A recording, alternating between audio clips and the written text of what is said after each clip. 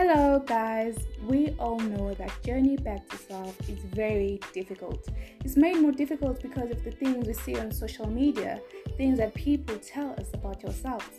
But what if we start learning more about ourselves and start loving and accepting ourselves for who we are?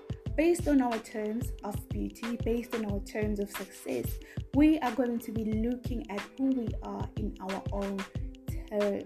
Amazing, right?